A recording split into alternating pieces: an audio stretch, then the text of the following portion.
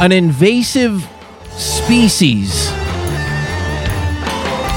kind of, sort of, causing a problem in Skagit County. There's an invasive species put in the wrong spot, a place they don't belong and didn't originate from, by the government, by the state.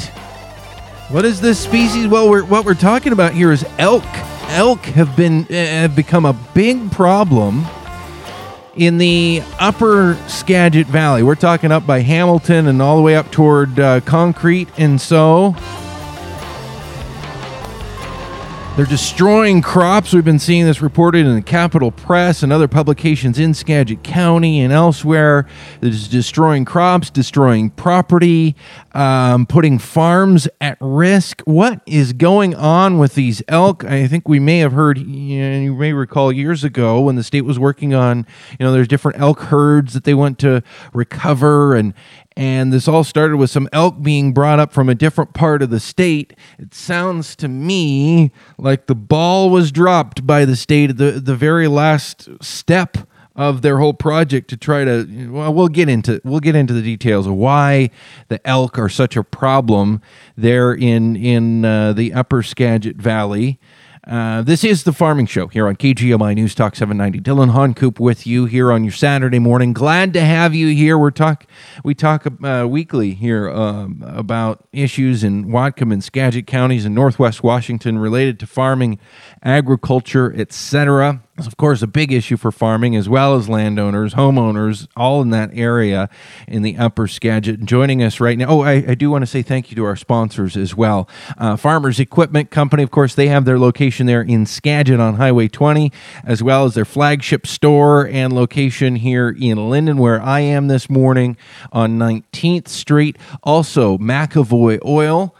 Fueling your agricultural, fuel and energy needs, lubrication needs as well, and Laurel Farm and Western Supply out there on Laurel Road, out just past Meridian High School. All sponsors of this program, making these kinds of conversations possible where we can talk about this stuff, get the word out on real things that need to be dealt with. Joining us from Skagit County this morning, a couple of gentlemen here. Bill Schmidt, he's president of the Skagit County Farm Bureau. Also, Randy Good, he's Skagit County Cattlemen's Association president. Welcome, both of you, to the vice president, I should say, of the Skagit County Cattlemen's Association. Welcome, both of you, to the program this morning. And maybe Bill, I'll give you first crack at it. What's going on with these elk? What's the problem here? Yeah, thank you for inviting us for the opportunity to share what's going on with the agricultural community upriver. What we have is we're very blessed with our land use up here, and a lot of the land staying in agriculture. We have some small farms that really add to the rural character, but what's happening now are these small farms are desperately trying to survive. The elk are intruding on these small farms. We have one landowner the other day that had 138 elk in his one pasture. And a lot of these farms were self-sustaining.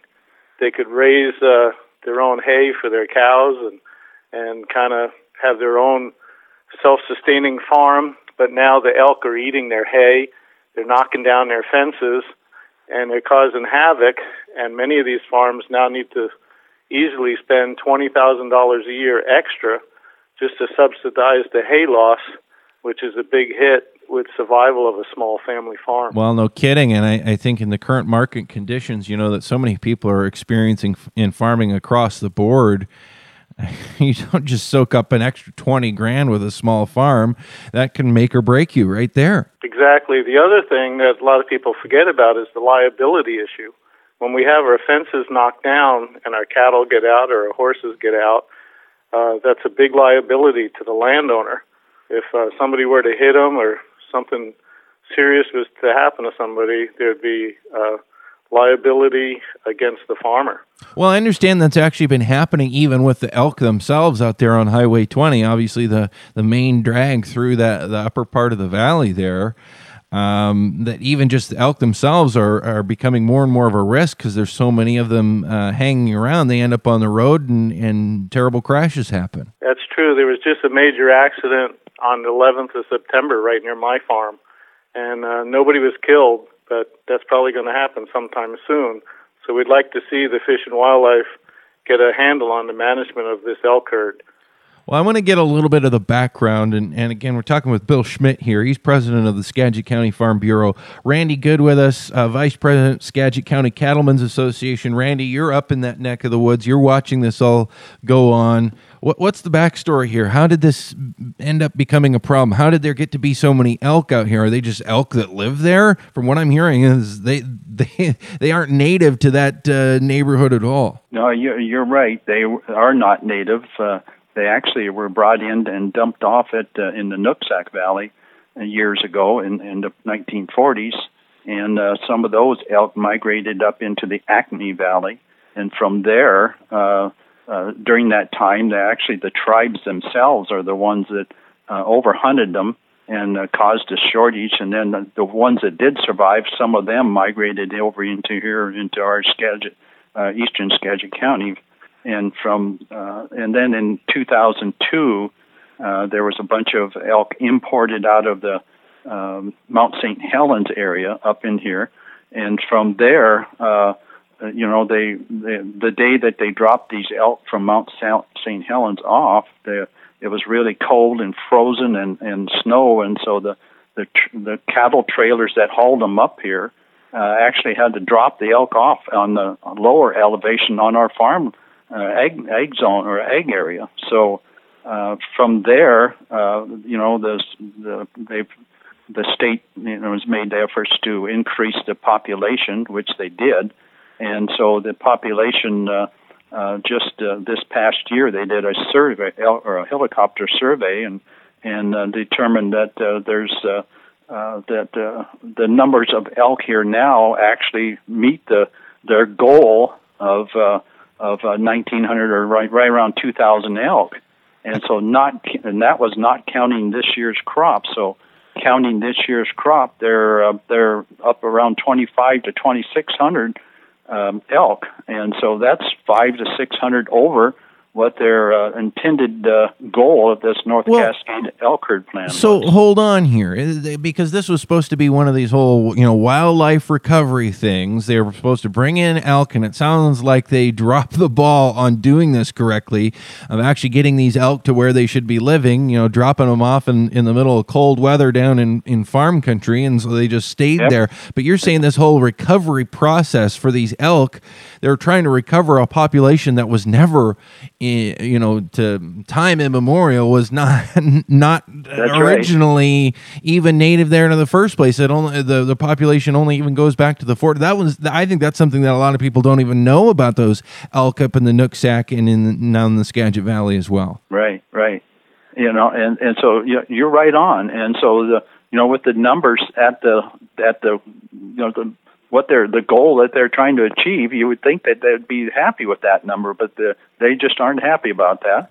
So at the time that they brought these elk in, what were they called? Threatened species or endangered species or something like that? Or what was the whole plan there? What were they saying at that time? No, they weren't threatened, and they are not threatened. So that, I guess, they're just making an effort to enhance the elk herd, but they've enhanced it. So so what we're recommending is that they, one of the things that concerns us is that 40% of the elk now are being raised on our Ag Valley floor, and that's only 10% of the space that's available for them state to raise their elk.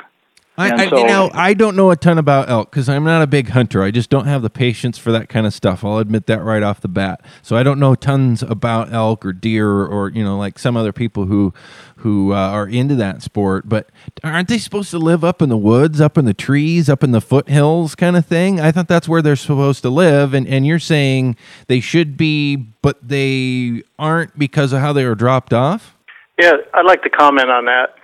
Sure, go ahead. Bill Schmidt with us here as well. Yeah, I'll kind of paint a little picture of how I've seen it living here. there was a few elk around. There was a general season. Most of the agricultural people in the valley bottoms were able to shoot them around their homes and kind of kept them out of the valley and kept them up in the hills. The hills, our agricultural floor is fairly small along the Skagit River. And the elk should be up in the woods because it makes them better to hunt. You worry about your wind, your noise. They seem more weary of you. And then there's predators up there that keep them on their toes. But what happened is a lot of them started moving down into the valley floor. Fish and Management, Department of Fish and Wildlife, screwed up their management with their hunts and tags and not keeping up with what the recruitment was with the calves and the cow-calf ratios, and they messed around with the hunting unit so much that they started to populate the valley floor. The valley floor is the agricultural zone. Right. And these elk are saying, wow, I got food, water, and cover, and it's damn easy living, and I'm not even getting hunted, and there's less predators. I'm going to stay here. So they're staying here and calving here, and the numbers are going astronomical, and Fish and Wildlife are not taking the proper actions to keep the valley floor clear of some of the elk and keeping them up in the hills. Well, and it sounds like they didn't take the proper actions when they introduced more of these elk that didn't even grow up there and then came from the Mount St. Helens area back in the early 2000s. But what you're describing now, Bill, is almost like these things are getting domesticated, like a cattle in the field almost, except they got horns. And that's exactly right. It's more like, if you shoot one in the valley floor, it's like shooting a cow in your field. I have shot some in my field, and they move to the other side. They don't even run out of the field. Wow. And that's not uncommon for some of these landowners to experience. It's not a man against animal hunting experience when they're down here in the valley floor. Yeah, just like somebody going into please don't anybody do this. I'm just saying this is hypothetical, but a dairy farm and going out and shooting a cow, you wouldn't call that hunting. There wouldn't even be any process to it because they're domesticated animals, and it sounds like these elk are headed in that direction. So what can be done? Can hunting be done to thin these herds? Is that even going to fix this? What is a lot? I've been hearing people talk about this issue saying, hey, well, I can help. If you can give me an elk tag, I'll come down there with a rifle and help you thin the herd. But is that even the solution here? Exactly, and it's a hard thing. And if you put yourself in somebody else's shoes, like a wildlife manager, and you say, what would I do? It's better to come up with some possible solutions and keep that tool bag full instead of just criticizing. We're saying they do have a lot of options, and they're not implementing all of them.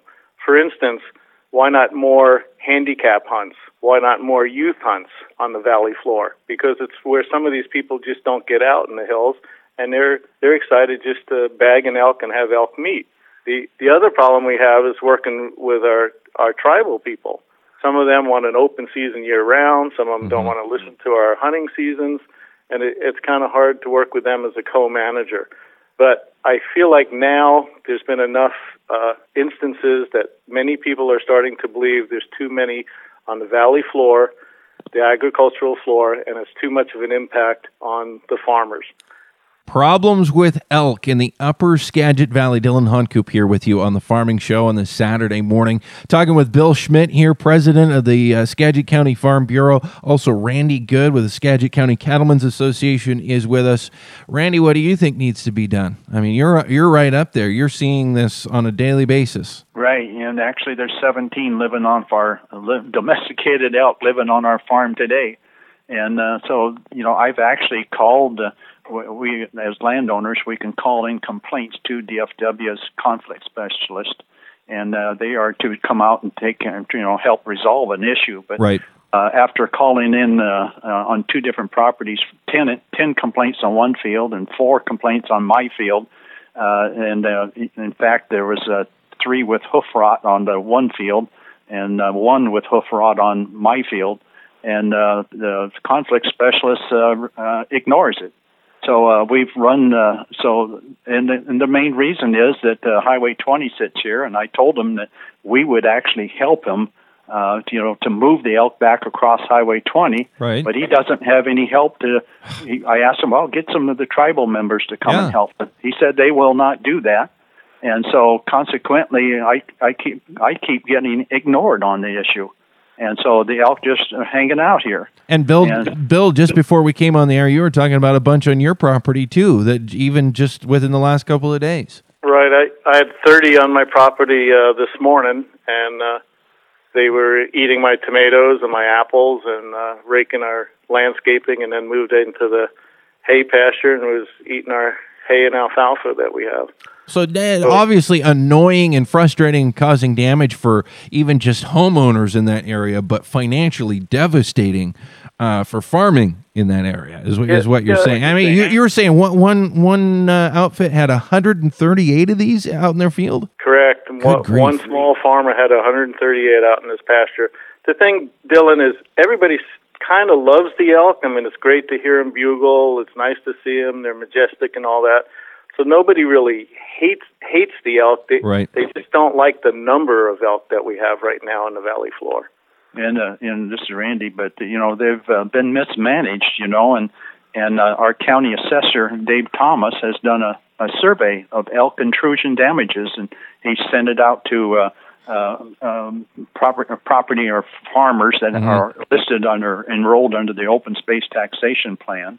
And so as of, he's about 30 or 60% done with the survey, and he estimates that $1.4 million in damages, and then right as of the other day, there was 67 different farms that have, sent back responses that have been affected by the damages from the elk intrusions. Good grief. Yeah, $1.4 million. $1.4 million and counting. I mean, that's just so far. And that doesn't include, we figure there's probably 800 homes up in our valley here that are also affected by these, and you're talking around $400,000 in damages there.